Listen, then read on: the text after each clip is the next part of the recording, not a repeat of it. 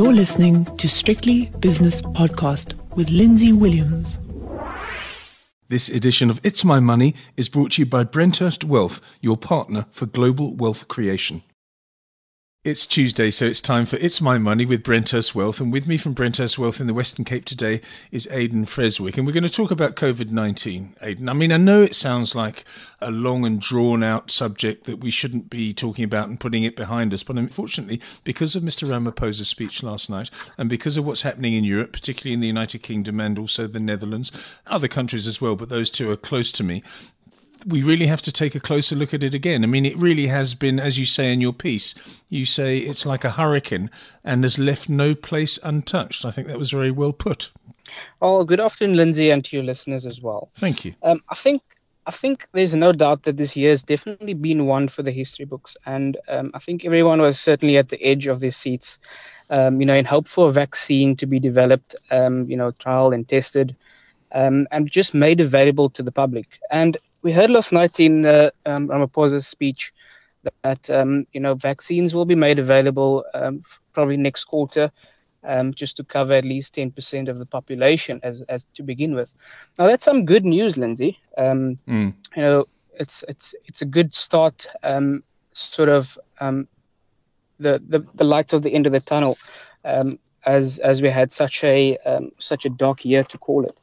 Now, everybody sort of knew that, they would be able to have some sort of normal lives once a vaccine was actually tested and made available. And before that happened, there's certain restrictions that had to be put in place. We went into some form of lockdown, but we will unpack all those details during this topic as well. Yeah, I think the first thing is when a country comes under pressure or is doing well, the first thing that really gives you an indication of its wellness or otherwise is the exchange rate. I mean, look at the rand. I think it was the third or fourth week in March, Aidan. It went to 19.35 against the US dollar. And this, in the last couple of weeks, this month, it came down below 15. What an extraordinary performance. Indeed. And unfortunately, we have to talk about some negative first.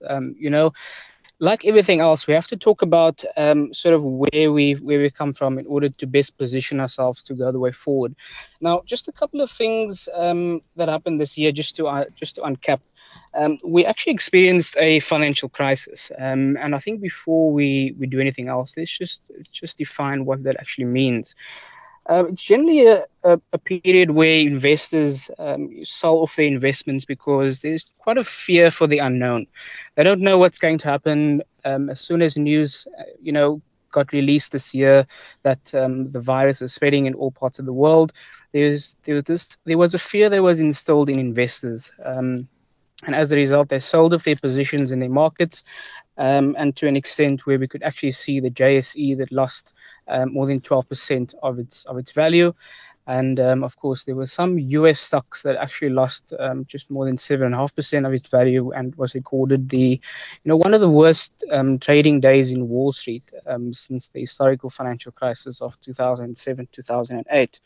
And you mentioned the US dollar exchange rate as well, which is one of the factors that also stood out among the rest, is that the US dollar actually depreciated to above 19, sorry, the South African rand to be corrected. Yes. And this was where investors sold off emerging market currencies. And the reason I talk about the US dollar specifically is that if you look at the major currencies, the pound and the euro and the US dollar, we've seen over time, over a long period of time, that the US dollar and the South African rand, you see the most sort of depreciation there over a long period of time. So we always usually refer to the US dollar sort of giving us an indication of the extreme volatility in terms of our local currency versus the US dollar. Also, there was some devaluation in the stock market as well.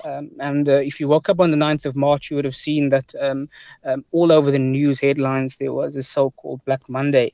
And as I just mentioned before, we saw the JSE losing value. US stocks lost quite a bit of value. And there was also a decreased demand for stock markets, stock market investments, as a result of the fear of the unknown. And I think I think another important thing, I think this one is quite close to home for many, is that the unemployment rate was at its highest in South Africa. And Lindsay, you don't need to look very far. I think we all know at least one person that pretty much lost their job, or a small business owner, having to close its doors, and even large organizations as well. COVID-19 just had quite a tremendous impact on their business. And of course, part of the restrictions was that COVID-19 placed the employment market into some form of lockdown. Some countries more harsh than others, but overall, this actually limited economies to produce goods and services. We saw some sectors were able to enjoy, working from home, and other sectors, like your restaurant and tourism industry, was completely left without any form of income. And as a result, we saw the highest employment rate since 2009 in South Africa at, pretty much above 30%. I think it was about 30.1% in quarter one. And that's a huge number, Lindsay. Just put into perspective how many people are looking for jobs but just cannot find. It's a massive number. And just to interrupt you, Aidan, I think the thing is, will these jobs ever be recovered? And that is the thing, because I think a lot of companies have said to themselves, they're not using it as an excuse to cull people, if you like. But there are certain companies that won't reopen, and there are certain jobs that won't be reopened as a result of that. So although we might get vaccines, the fact is that some companies will not be able to come back into business, whether it be a pub or a restaurant or a small manufacturing facility, whatever it is. They've lost their businesses, and they haven't got the resources to get back. So some of these jobs are gone forever. Absolutely. And I think that everybody was, quite nervous about the president's speech last night. The worst result could have been, and our economy absolutely would not survive if we went into another form of lockdown, and these, restaurant and tourism businesses had to actually close again. They just wouldn't make it. There were a couple of companies that ran themselves quite sustainably, that could still reopen after the lockdown. But pretty much if we went into another lockdown, they just wouldn't have made it, as you actually point out. Let's have a look at now the future, because although there's a mutant virus apparently in the United Kingdom which might not be easily controlled by the current vaccines, we don't know yet. But anyway, that's the headlines on all the UK newspapers, so maybe that'll spread to the rest of the world as well, if indeed it is a real story. But there is a vaccine. The vaccine will be rolled out. It'll be slow. But what stocks and what economic activity will be revived by the fact that vaccines are there, do you think? Well, I mentioned a few effects that, were caused by the COVID-19 pandemic. And those examples are quite few, but also critical in understanding the impact, that it had on the global market. But there's always a bright side. So there were first talks of a vaccine in South Africa, on the 23rd of June, if I'm not mistaken. And that was published by the South African Medical Research Council. And November, we saw quite a bit of news that vaccines were actually, being rolled out and tested. And we saw a few vaccines of a few companies being more than 90% effective. Now, that is substantially large as an effective rate, because the World Health Organization actually set the benchmark at 50%. Now, if your vaccine was more than 50% effective, it supersedes what the World Organization actually set out.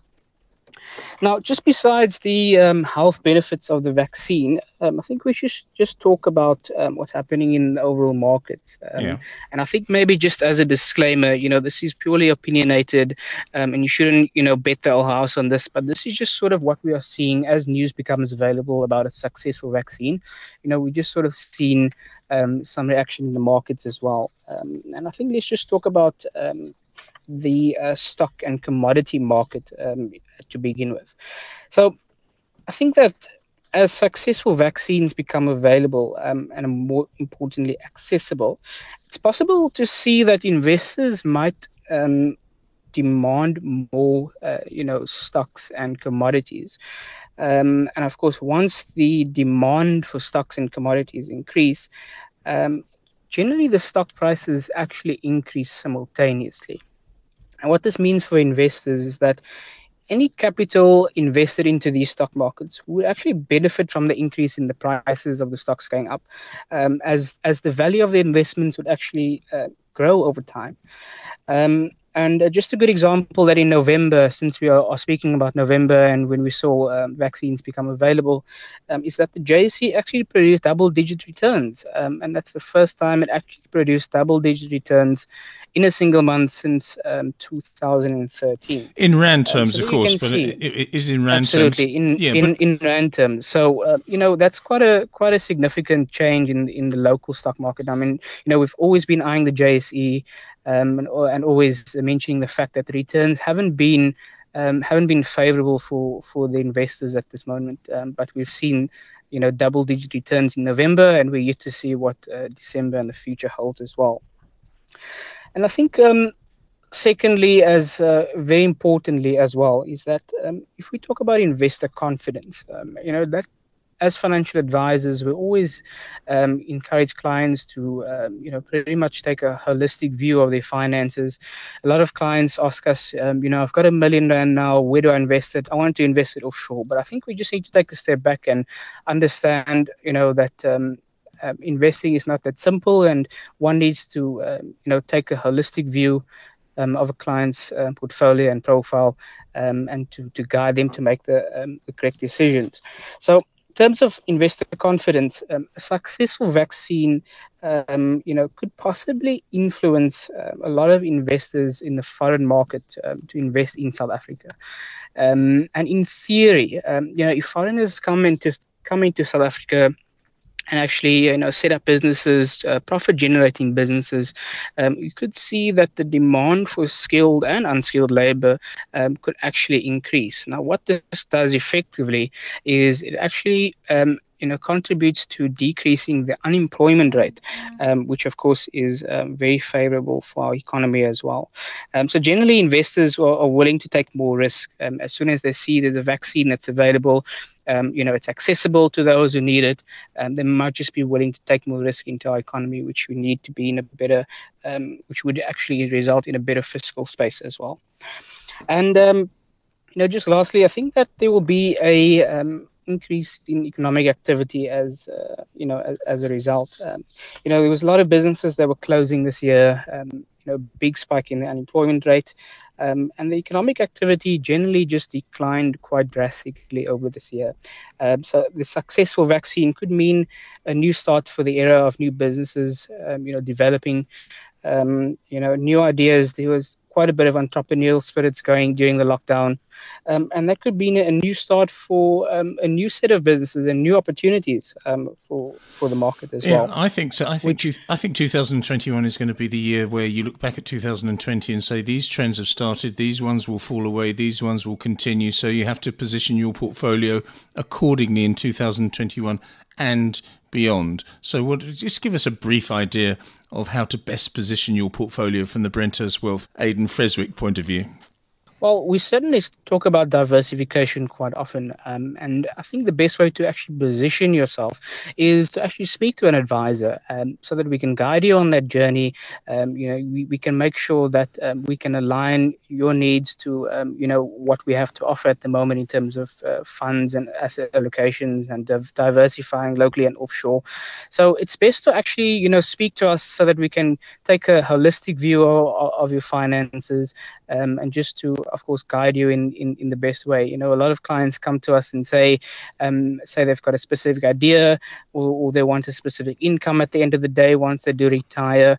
But once we do, have a holistic view of the client's finances, we might just reposition the idea. We'll say, potentially you need to work a little bit longer to achieve that income goal at retirement, for example.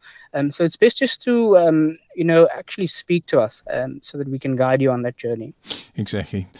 Someone needs to hold your hand during these turbulent times. Aiden, thank you so much for your time. Have a great end of year and a good break if you are having one. That's Aiden Freswick from Brenthurst Wealth in the Western Cape. And that was It's My Money.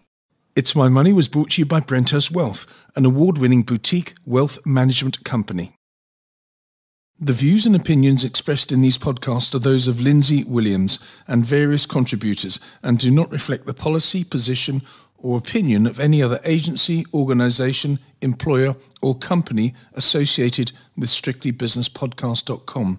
Assumptions made on the analyses are not reflective of the position of any other entity other than the speaker or the author. And since we are critically thinking human beings, these views are always subject to change, revision and rethinking at any time. Please do not hold us to them in perpetuity.